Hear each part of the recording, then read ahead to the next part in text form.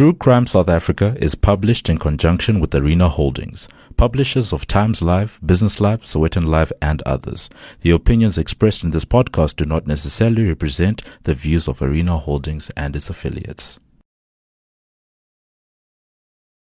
2 children disappear, and a man is brought in for questioning. He was the last one seen with both of them. His wild hair, bushy beard and distinctive Wellington boots mean that locals in PE know him well. They call him Boetie Boer, and it's not necessarily an affectionate name, but it has never instilled the level of fear that it will after he sits across the table from a policeman and says 2 words, "I'm sick." This is True Crime South Africa. I'm Nicole Engelbrecht, and you're listening to episode 45, The Crimes of Stuart Wilken.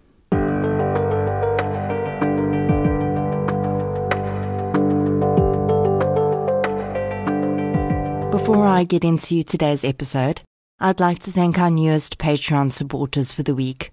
A huge thank you goes out to Azzy and Peter Peterser for signing up to support the show on Patreon. I'd also like to thank Michelle Whitehead for her donation. Thank you so much, everyone. Your support is greatly appreciated. If you'd like to support the show through Patreon or PayPal, I'll leave the links in the show notes. As always, any form of support is greatly appreciated, and it doesn't have to be financial. Sharing of episodes, inviting your friends and family to listen, and interacting on social media are all great ways to keep the show growing and improving. The case I'm covering today is pretty well known and has been covered on quite a few platforms.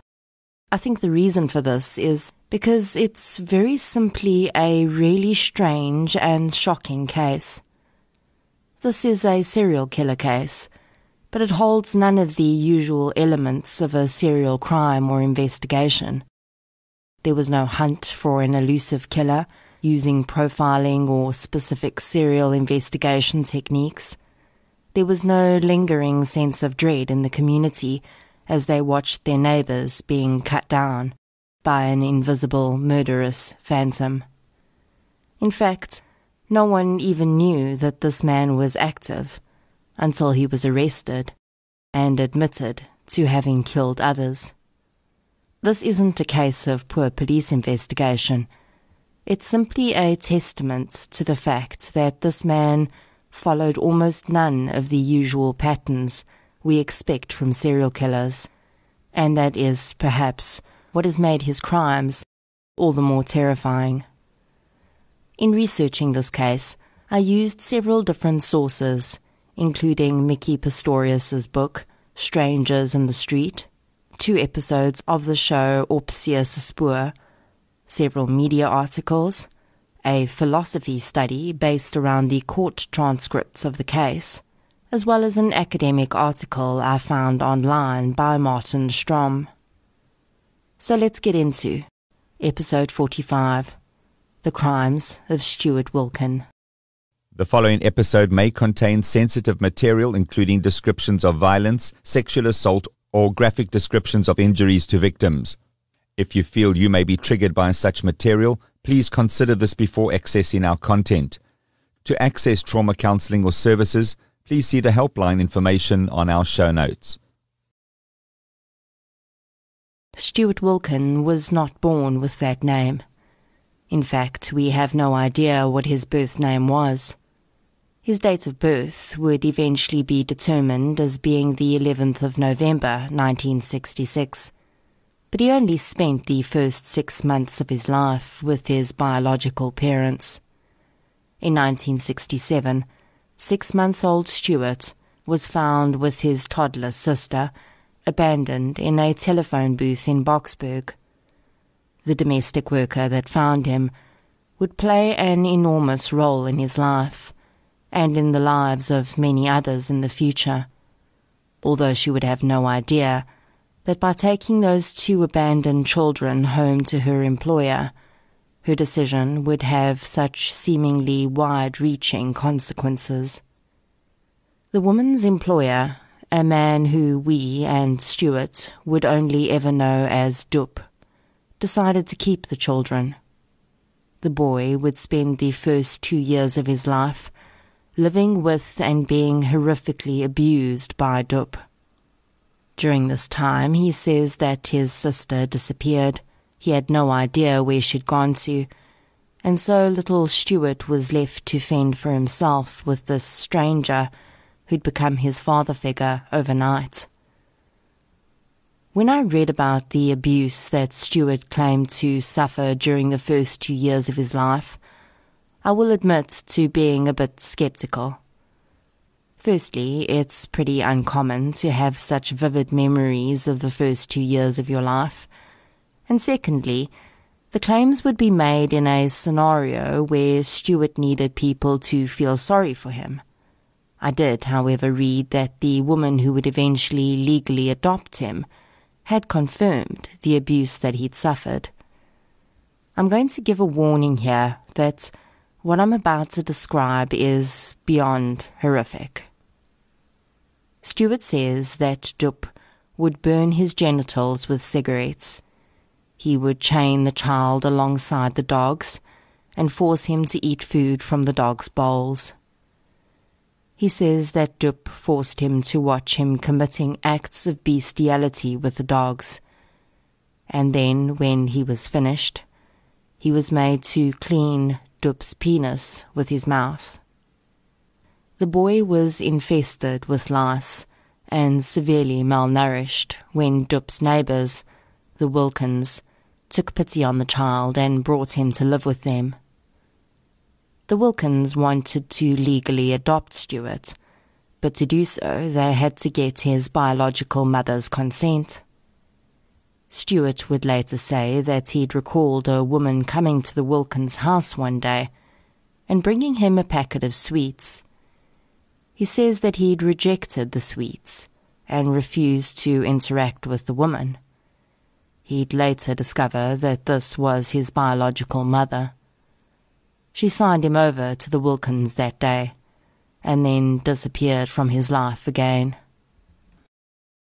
Almost from day one, Stuart was understandably an extremely difficult child, Mrs. Wilkin would report.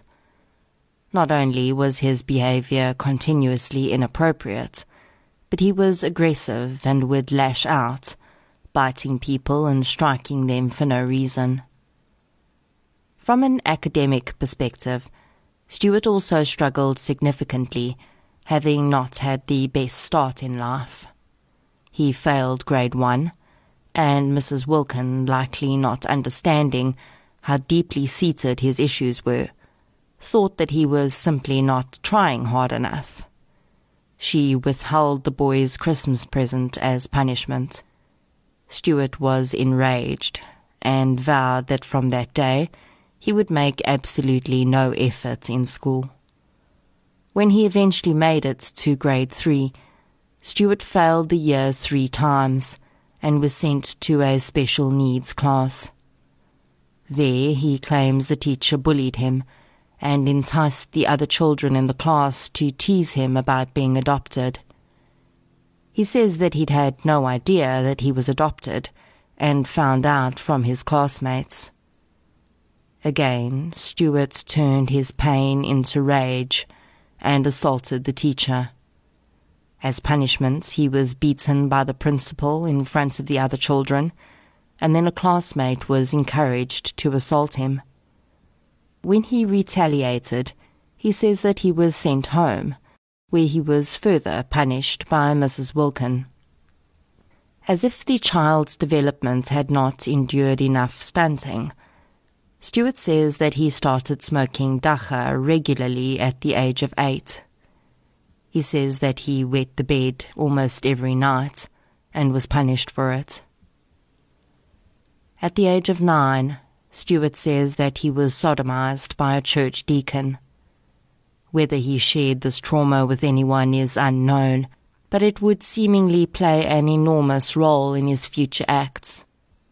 Mrs. Wilkin had no idea how to deal with Stuart, and eventually contacted the Department of Welfare for assistance. The boy was sent to an industrial reform school where he says the trauma continued as he was raped by the older boys at the school. He would eventually run away from the school and went to live with his adopted aunt. The woman allowed him to stay with her for a month and then told him he needed to go back to his adopted parents, who by that time had moved to Port Elizabeth. She gave him bus fare and food and sent him on his way. As he was technically on the run from the state-mandated placement in the reform school, when he arrived in PE, Stewart had to appear in front of a magistrate. The court determined that as long as Stewart agreed to finish grade 11, he no longer needed to stay in the reform school. The boy agreed and managed to pass the grade. That was the end of school for Stewart, though. The following year, he joined the army. After 4 months and a suicide attempt, the young man was discharged and sent home. Stewart moved back in with the Wilkins and took up an apprenticeship as a joiner.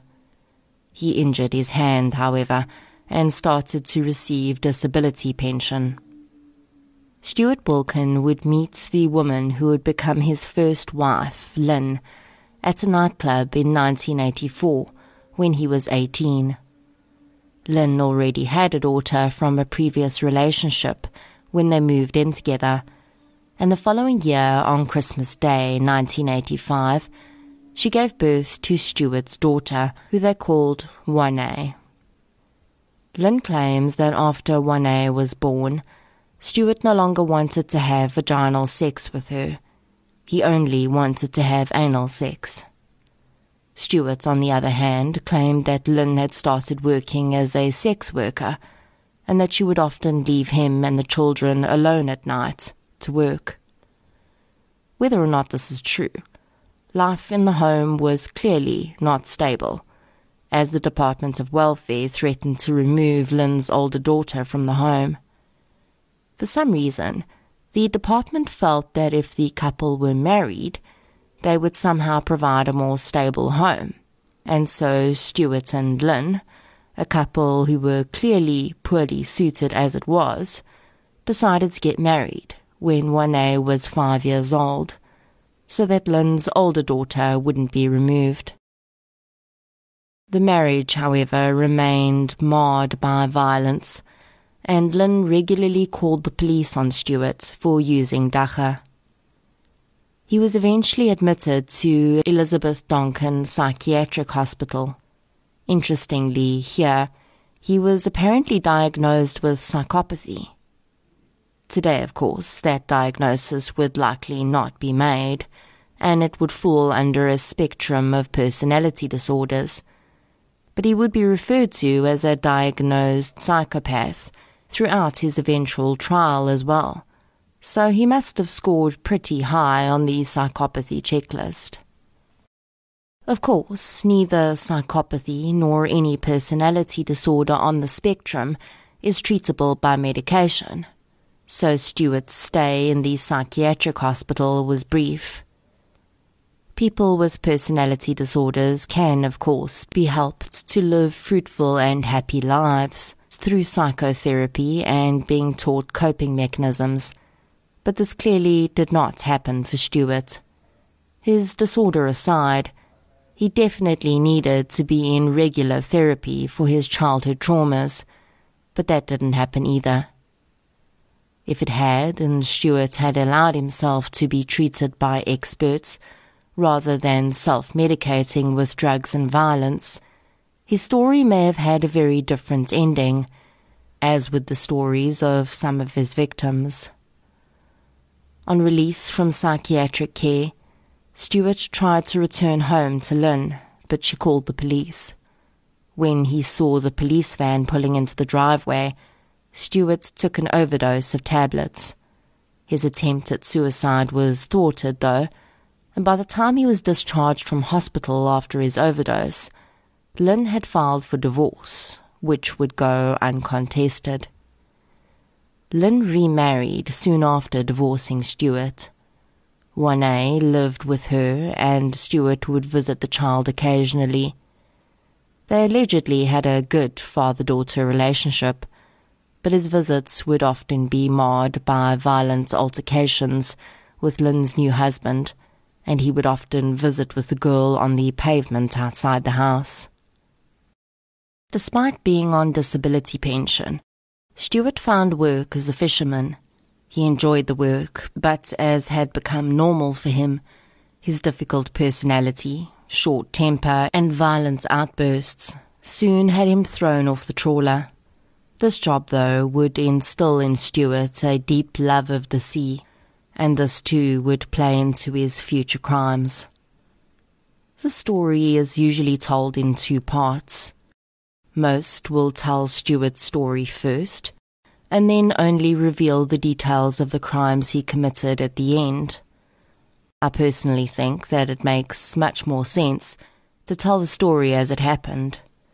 So let's rewind ever so slightly, now that you know more about Stewart Wilken.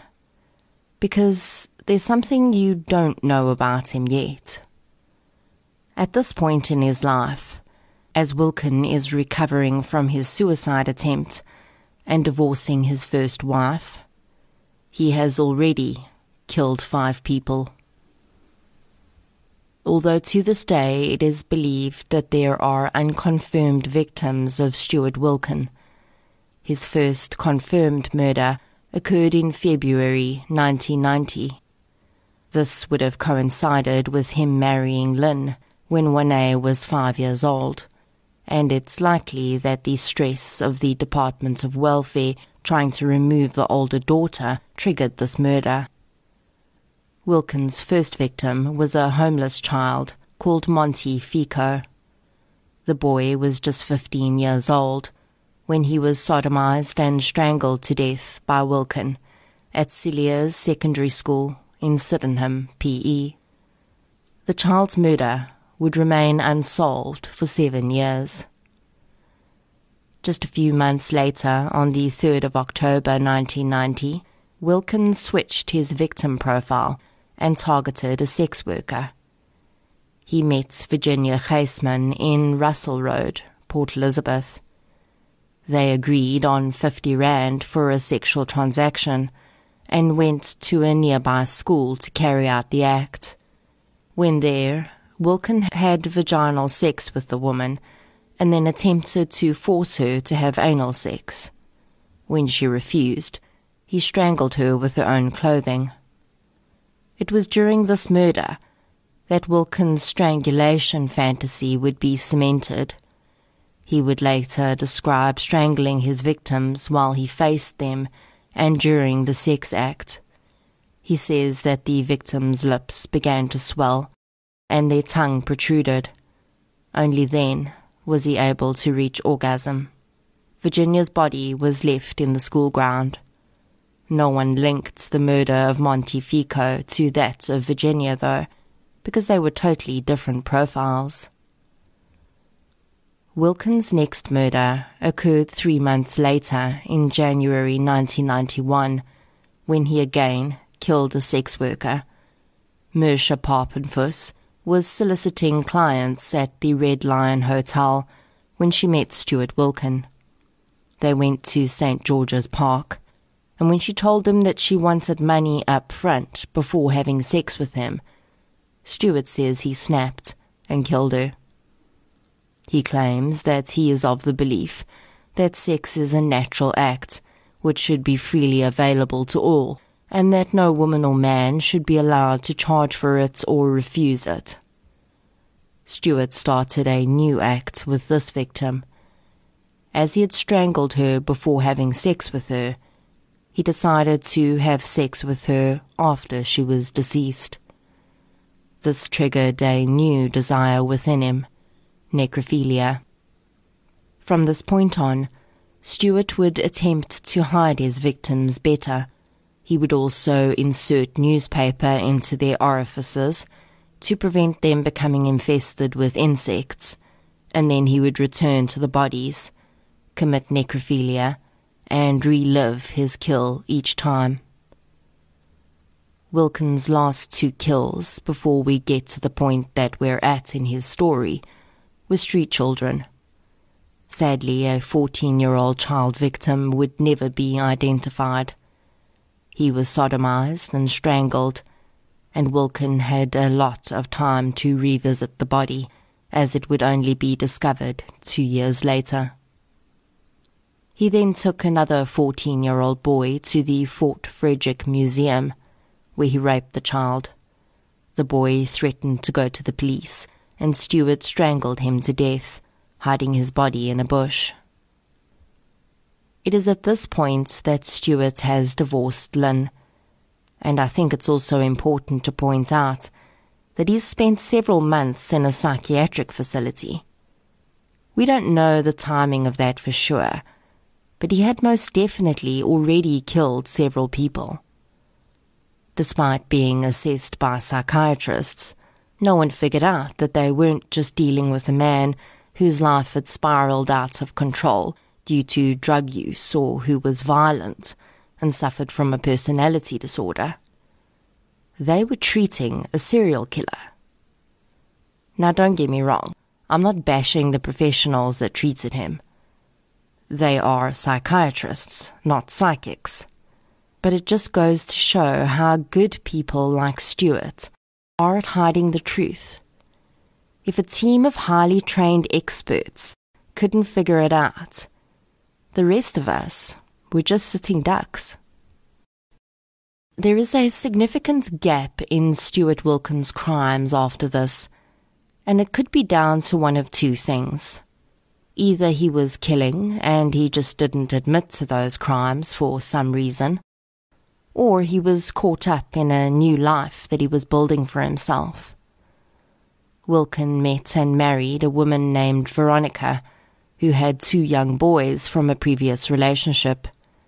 Strangely, he would later say that he decided not to have sex or get into relationships with women of his own race at this point, because he was concerned that he was accidentally going to end up sleeping with his sister. This is something we've seen with other serial killers too. They commit some of the most horrendous acts, but they have strict codes around certain things. His sister, of course, had disappeared during his childhood, and he had no idea at that point where she was. So he figured that it was too risky to have relations with any white woman, just in case he stumbled into incest. Wilkins' second marriage, considering he had done nothing to curb his violent tendencies, was no more successful than his first, and Veronica's family hated him from the moment they laid eyes on him, which caused immense strain in the relationship. At one point, he, Veronica, and her 2 boys moved in with Lynn and her family. This strange arrangement didn't last very long, as one could well imagine, and it's likely around this time that Stewart went back to killing. On the 27th of July 1995, Wilkin picked up Georgina Zweni and took her to a nearby park. Their agreement to have sex for 30 rand soon went out the window, and instead he sodomized and strangled her. He then took his abuse a little further, and I'll warn you that the next details are difficult to listen to. Wilkin would later say that even after raping and killing Georgina, he'd still felt aroused. He was unable to obtain an erection again, though, so instead he inserted a knife into the victim's vagina and cut her open. This, to him, was an act of sexual release. The use of the knife seemed to trigger something else in Stewart, and he also sliced off the woman's nipples and cannibalized them. It would later emerge that Wilkin had been watching police as they'd retrieved each of his victims over the years. He'd watched as forensic teams searched the bodies for evidence before moving them, and realized that he was likely leaving behind evidence on the victim's clothing. From that point on, he removed his victims' clothing and disposed of them elsewhere. Now this is a man that failed grade 3 times. He's been described as having a fairly low IQ. But as one policeman would later say, Stuart Wilkin was streetwise. He may not have excelled academically, but he was perfectly capable of learning what he wanted to, and unfortunately, he chose to learn how to become an untraceable killing machine.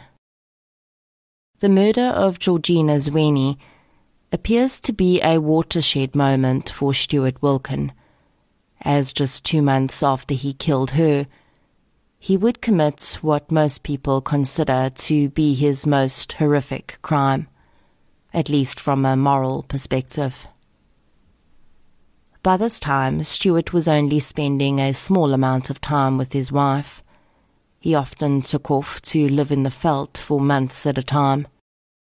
He chose a very specific place to live, a field behind a place called Happy Valley. Happy Valley is a playground and park of sorts, filled with fairy figurines.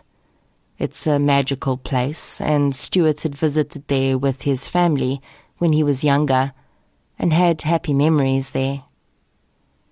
The field he chose to live in also had a view of the sea, which he loved, and was dotted with several large palm trees. The palm fronds would end up making great coverings to hide his future victims. On the 29th of September 1995, Stuart visited his daughter Wynay. Her older half-sister would say that she last saw the girl sitting on the pavement outside their house, talking to her father. Wynay Wilkin, just 10 years old at the time, was never seen alive again.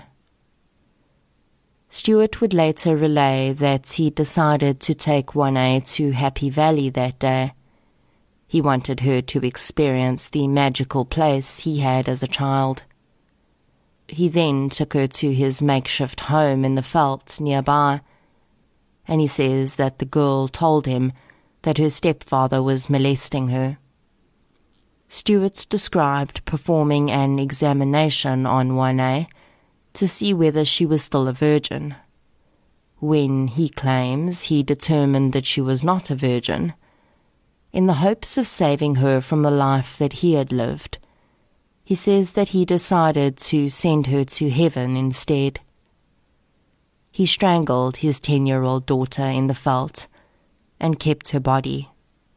He would sleep next to the body for months until it was skeletonized.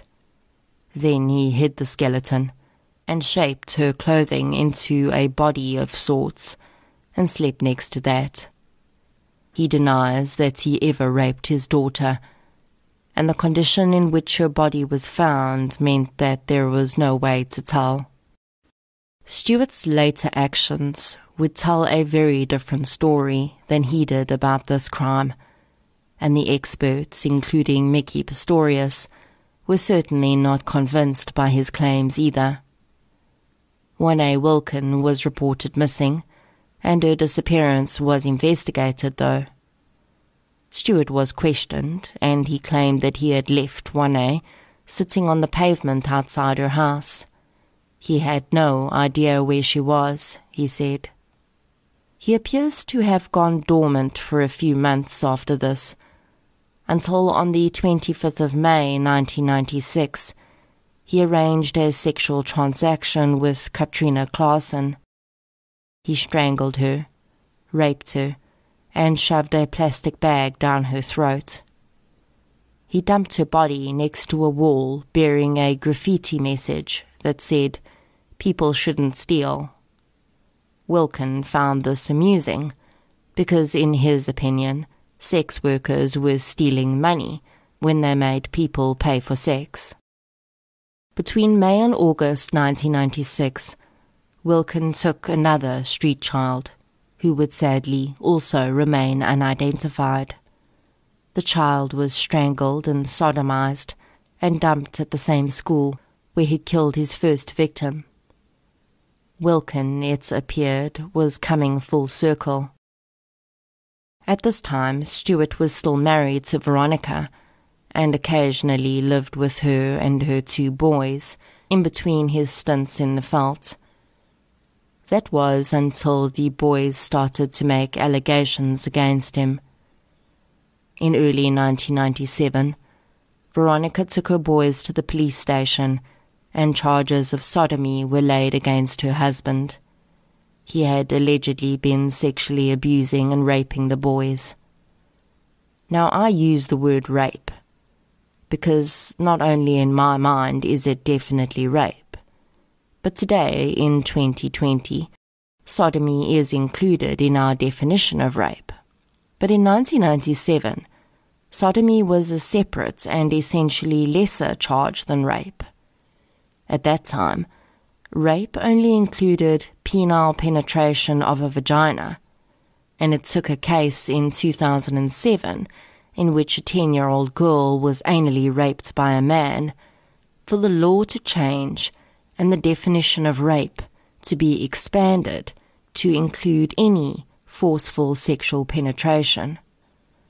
Honestly, it's a bit sad that it took us so long to properly protect the rights of men from sexual assault as well. But thankfully, it's eventually happened. After hearing that he had been charged with sexually assaulting the boys, Stuart fled Veronica's home, never returning. He lived in the field with his daughter's corpse and would venture into town during the day. He was known for wearing the same dirty shirt, jeans and Wellington boots every day. His wild hair and bushy beard had the locals nickname him Boetieboer, the rough translation of which is Brother Farmer. People mistake this for Stuart's moniker, and some have even said that he adopted it as his alter personality. As a serial killer, Stuart didn't have a moniker, because those are usually formed during an investigation, and often by the press to make the invisible phantom even more frightening. With Stuart's crimes, though, there was no investigation. No one had any inkling that there was a serial killer on the loose, so he didn't get a moniker. He just got a nickname by locals who were essentially making fun of him. They likely wouldn't have done if they'd had any clue who he really was. On the 22nd of January 1997, under the strain of the sodomy charges, Wilkin cracked for what would be the final time. 12-year-old Henry Bakers was walking from his grandmother's home to his parents' home after having visited with her for the day. A young boy that was friends with Henry would be the key to putting a serial killer behind bars and saving countless more victims, when he, quite by chance, spotted the young boy being approached by the man he knew as Boetieboer. When he saw the pair walk past the street that Henry should have gone down to head home, his instincts kicked in, and he ran after them. He asked Henry where he was going, and Stuart Wilkin told the child to mind his own business. Taken aback by the man's sudden aggression, the boy watched Henry disappear down the road, his tiny frame dwarfed by the tall, wild-haired man beside him. It would be the last time he would see his young friend. Stuart Wilkin claims that Henry went with him willingly that day. The boy, he said, asked him to teach him about sex, and so he'd taken him to his Happy Valley Veld and told him to undress. He said that he had masturbated the boy and then forced him to perform oral sex on him. He then started to sodomize him, and the boy had screamed, so he'd strangled him. Henry Bakers knew Stuart Wilkin. The man had lived at the boy's house for a few days. When his mother became concerned that Henry had not returned home, though, Boetie was the last person on her mind. Initially, Ellen Bakers assumed that her son had stayed over with his grandmother, which he often did, although it would have made no difference to Henry's eventual fate, as he was already dead by the Wednesday evening on which he went missing. Ellen, unfortunately, waited until Friday to check with the child's grandmother.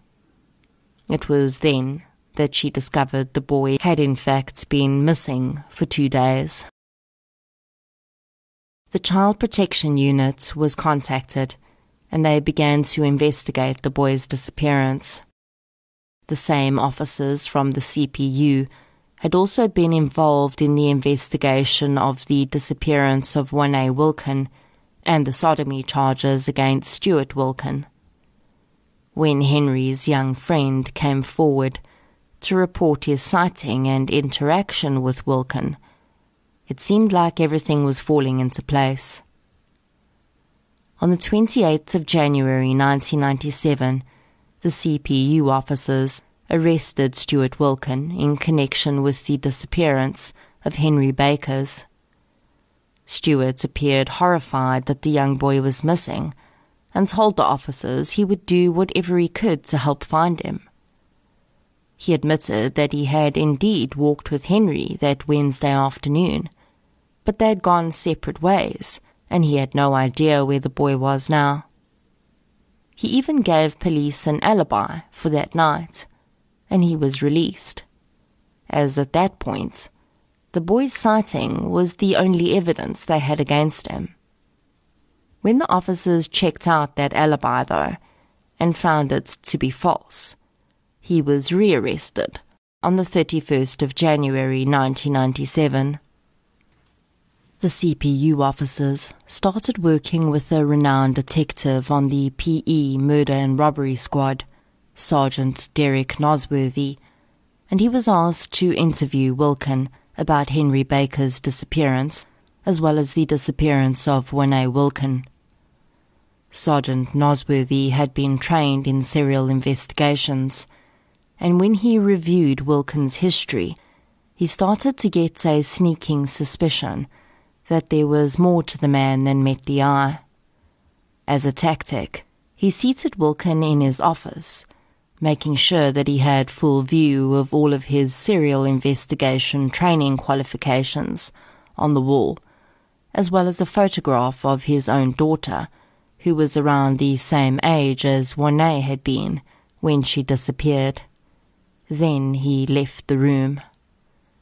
After a while he returned to find Wilkin staring at his daughter's photo. Nosworthy sat across from the dishevelled man and told him that he knew that he had killed both Wayne and Henry. Wilkin hesitated for a moment and then stretched his hands out in surrender. "I'm sick," he admitted. Wilkin then went on to admit killing Wayne and Henry. He told Nosworthy that he'd been back to Henry's body that very morning to commit necrophilia. He agreed to show them where the remains of the children were. After the pointing out, Nosworthy took Wilkin back to his office. He knew that there had to be more than those two. When he asked the man how many others there were, he admitted that he had killed at least 10. In a total turnabout on what a so-called normal serial killer investigation would entail, police now had to go back and find the dockets that matched the particulars that Wilkin could remember about his previous crimes. They were able to match 9 dockets and bodies to those particulars. Of those crimes, they only had evidence that he had committed 8, so Stuart Wilkin was charged with a total of 10 murders. Nikki Pistorius was brought in to interview Wilkin, and she describes him as a contradiction. She knew, of course, what he'd done, but he presented himself as a rather gentle and quiet man. What she did pick up was his extreme impulsiveness. and the fact that he was highly sexually connected to his crimes. So much so that at one point during her interview with him, he excused himself to masturbate in the toilet. This is something that Pistorius saw with Moses Sithole 3 years before as well, although he didn't have the good grace to excuse himself. He simply did it right in front of her. As far as the murder of his daughter is concerned, Pistorius doesn't entirely buy into Stuart's story. She points to his impulsivity as the reason, as well as his intense sexual urges. She explains that even if he was with his daughter, if a sexual urge struck, he doesn't have the part of his brain that tells him that his daughter is not fair game when it comes to his urges. Or as Pistorius puts it, he knows it's wrong, he just doesn't care. He doesn't have the inhibition that other people may have that stops him from carrying out acts that are wrong. He sees what he wants, and he takes it. And that is precisely what makes people like Stuart Wilkin so dangerous. Another reason that it's unlikely that Wilkin's story about Wane's murder is true is something that the prosecutor mentioned in the program Opsie se Spoor. He said that Wilkin was completely calm and unperturbed throughout the trial. One of the only times he showed any discomfort was when the state brought Wane's skull into the courtroom as evidence. Wilkin asked for the court to be adjourned, and when he was taken down to the holding cell for a break, no, he didn't burst into uncontrollable sobs. Stuart Wilkin had asked for an adjournment because he needed to masturbate after seeing his daughter's skull. The only other time he showed any emotion during his trial was when, on the 23rd of February 1998, he was found guilty of 7 of the murders and sentenced to 7 life sentences. Upon hearing his fate, he burst into tears. Judge Chris Jansen, on sentencing him, acknowledged that Wilkin had experienced horrific trauma in his childhood, but he also raised suspicion that perhaps not everything that he had told the court was true. He understood that the years of abuse with Dup could be verified to an extent, but he found it difficult to believe that every single person that Stuart had come into contact with had abused him. He also said that if he still had the death sentence available to him as an option, he would have undoubtedly sentenced Wilkin to death. Stuart Wilkin is currently serving 7 life sentences in St. Albans Prison in Port Elizabeth, and says that he suffers from nightmares and that the ghosts of his victims haunt him in prison. During the investigation, Sergeant Nosworthy was able to locate Stuart's biological mother. After he was sentenced and imprisoned, he arranged a telephone call between the two. Nosworthy listened in, hoping to gain some insight into the man through the call. He said that listening to the call was like hearing a conversion from a grown man into a child. Stuart sobbed on the phone and called the woman Mommy, the first time he'd ever used the word in his life. His mother claimed that Stuart's biological father had forced her to abandon her children because she'd become pregnant again. She also solved another mystery for Stuart by telling him that she had come to reclaim his sister and that the woman was alive and well. Whether that was any solace, I don't know, because it would have given him the knowledge that his mother had come back for his sister, but had chosen to leave him behind once again. In 2005, an author requested the opportunity to interview Stuart Wilkin for a book she was writing about his crimes. Rihanna Mouton was given permission to interview Wilken on his agreement, and also on the condition that she did not present the book as a biography, and of course that he did not benefit from it in any way. Rihanna was not allowed to sit in the same room with him. For 3 days they sat in cubicles side by side, Stuart in his with 3 policemen and a specialist psychologist, and Rihanna in hers, feeding her questions to the psychologist, who then put them to Stuart.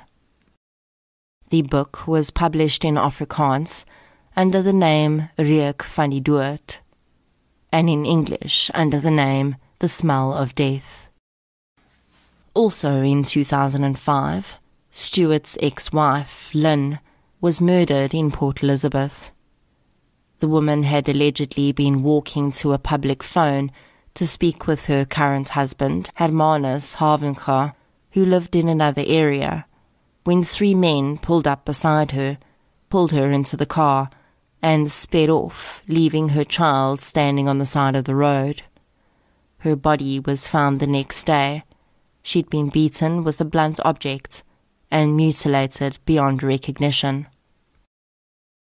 Stuart Wilken is one of the most bizarre serial killers I've ever heard of.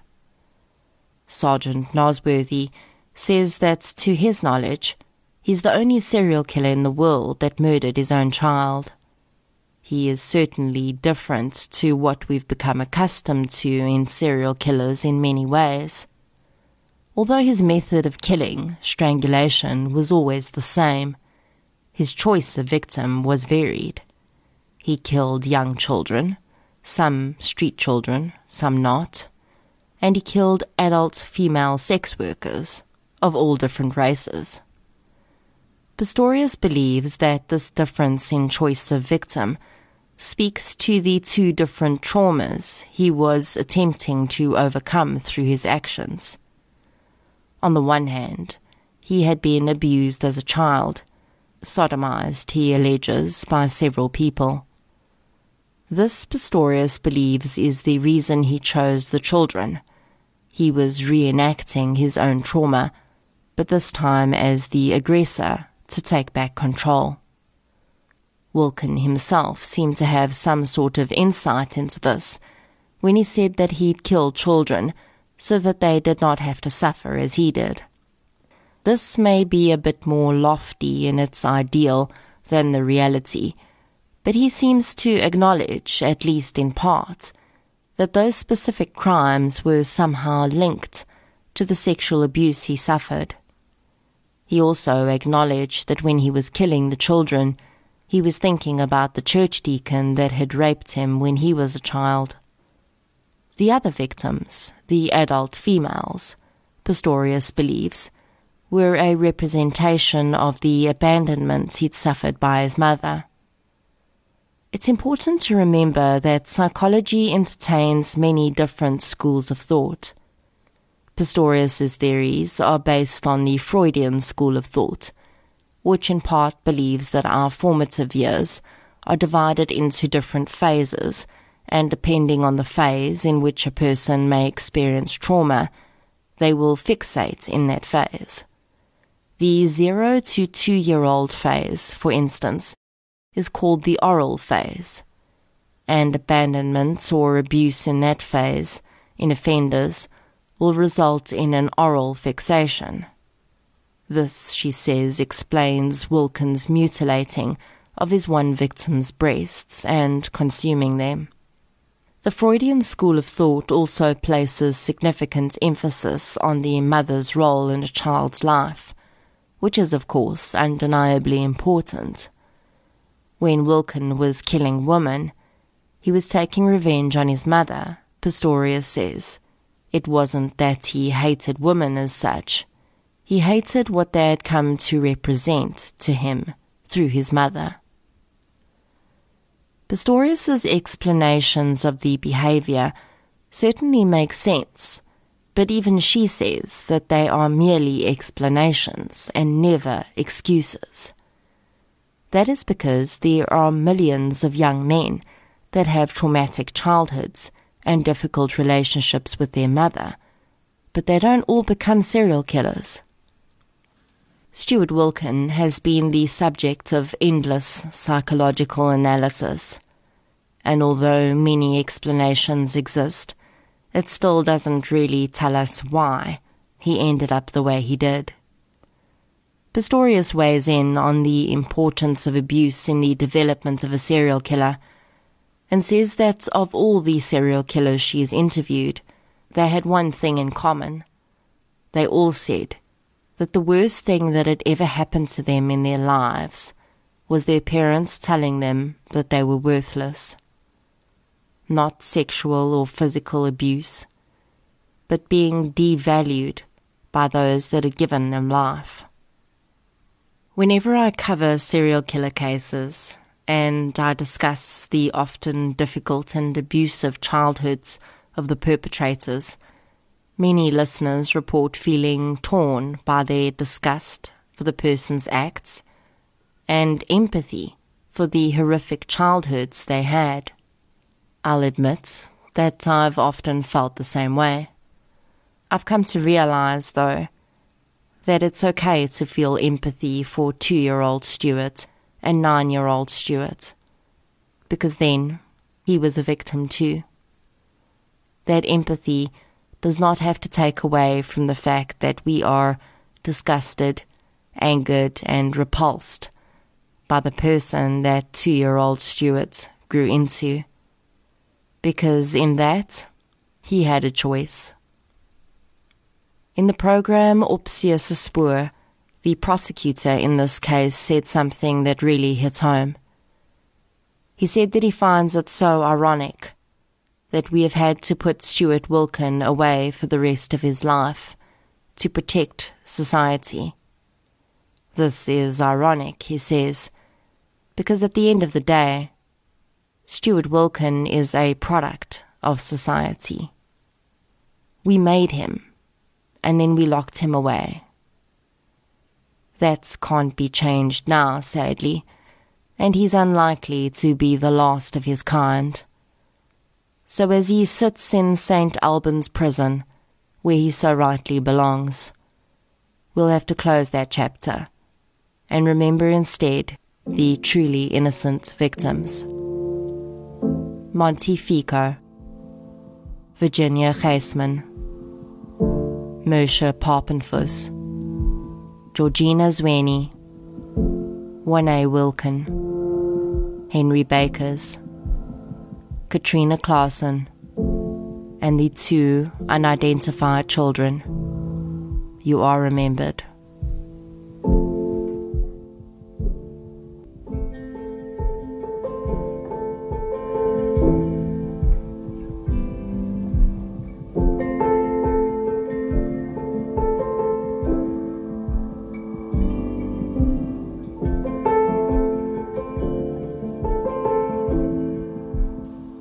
Thank you for listening to episode 45, The Crimes of Stuart Wilkin. If you enjoyed this episode, please be sure to subscribe to the show on the app you're using to listen right now. You can also follow us on social media. We're on Facebook, Twitter, and Instagram. I'll be back next Friday with a very special surprise for you. Until then, as always, thank you for your support, and I'll chat to you soon.